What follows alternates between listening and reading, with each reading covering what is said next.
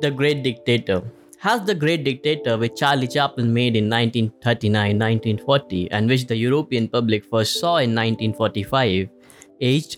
The question is almost absurd and can only be answered yes, of course, naturally. The Great Dictator has aged, and that is wonderful. It has aged like a political editorial, like a Zola's J'accuse, like a press conference. It is an admirable document, a rare piece, a useful object that has now become an art object. Chaplin would be quite correct to read it if it would have been bring him enough money to finance his next film, Charlie on the Moon. What is striking about The Great Dictator today is Chaplin's desire to help his fellow men see more clearly. I despise the set mind that rejects ambitious work from someone who's supposed to be a comic. The impulse is good, however, if it generally begins with snobism, for it happens that, as soon as the snob burns what they adore, adoration is justified. Whenever I hear now that Chaplin is taking himself seriously, his work is finished, I can't help thinking that his work is just beginning. An artist can create works for himself to do good to himself or to good for others. Perhaps the greatest artists are those who simultaneously resolve their own problems and those of their public. We have to begin by being born and then by knowing ourselves, and after that comes recognition. The comic artist doesn't wait for us to come to him. He comes to us as a clown, mime, buffoon, and a songster. To the public whose hearts he's made beat to his own rhythm, the comic artist owes everything, including his ideas as a man. I hate hearing people say about Chaplin, he's heard too many times that he was this or that, naturally he ended up believing it. If he has been told that he is a poet or a philosopher, it's because it's true, and he has the right to believe what he has heard. If he has been told that he is a poet or a philosopher, it's because it's true, and he was right to believe what he heard. Without willing it or knowing it, Chaplin helped men live. Later, when he became aware of it, would it not have been criminal to stop trying to help them even more? The extraordinary audience that Chaplin's genius captured bestowed enormous responsibility on him. It wasn't that he believed he had a mission, but that he's really entrusted with one. And in my opinion, few public men, politicians or pundits have acquitted themselves of their mission with his integrity and effectiveness. The Great Dictator was certainly the film that caught the imagination of the greatest number of viewers in most countries in 1940. It was certainly the film of the movement, an exaggerated nightmare of a world gone mad, of which the film Night and Fog was to be the most exact account.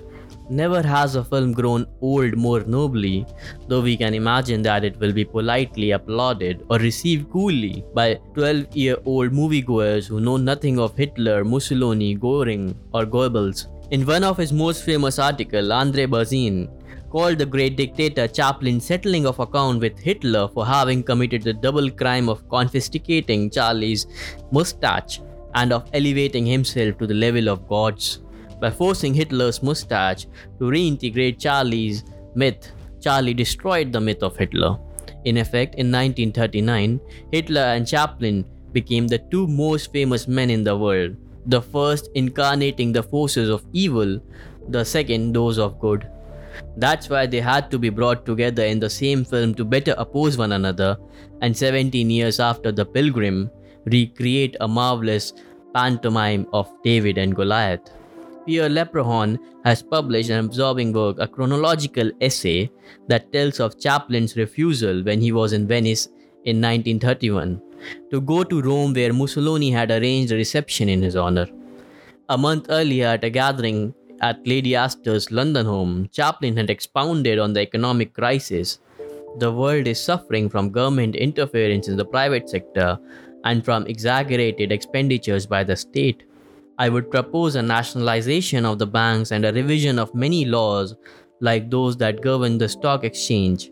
I would create a governmental office for economic affairs which would control prices, interest rates, and profit. My policy would favor internationalism, worldwide economic cooperation, the abolition of the gold standard, and of general inflation. In 1934, Chaplin had a scenario for film on Napoleon that had been proposed by a young Italian journalist. In 1935, he announced his definitive decision not to make the Napoleon film and added, "In addition, I shall never again play Charlie, the Little Tramp." Chaplin kept his word. He began to write and prepare for The Great Dictator.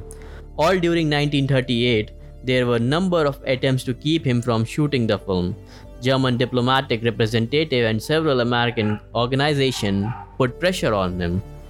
The film was finished in the spring of 1940 but was not seen until 6 months later. Meanwhile, Chaplin was criticized by the Dies Committee, the House Committee on Un-American Activities. As long as 1940, this date the beginning of American war against Chaplin, which continued relentlessly until 1952.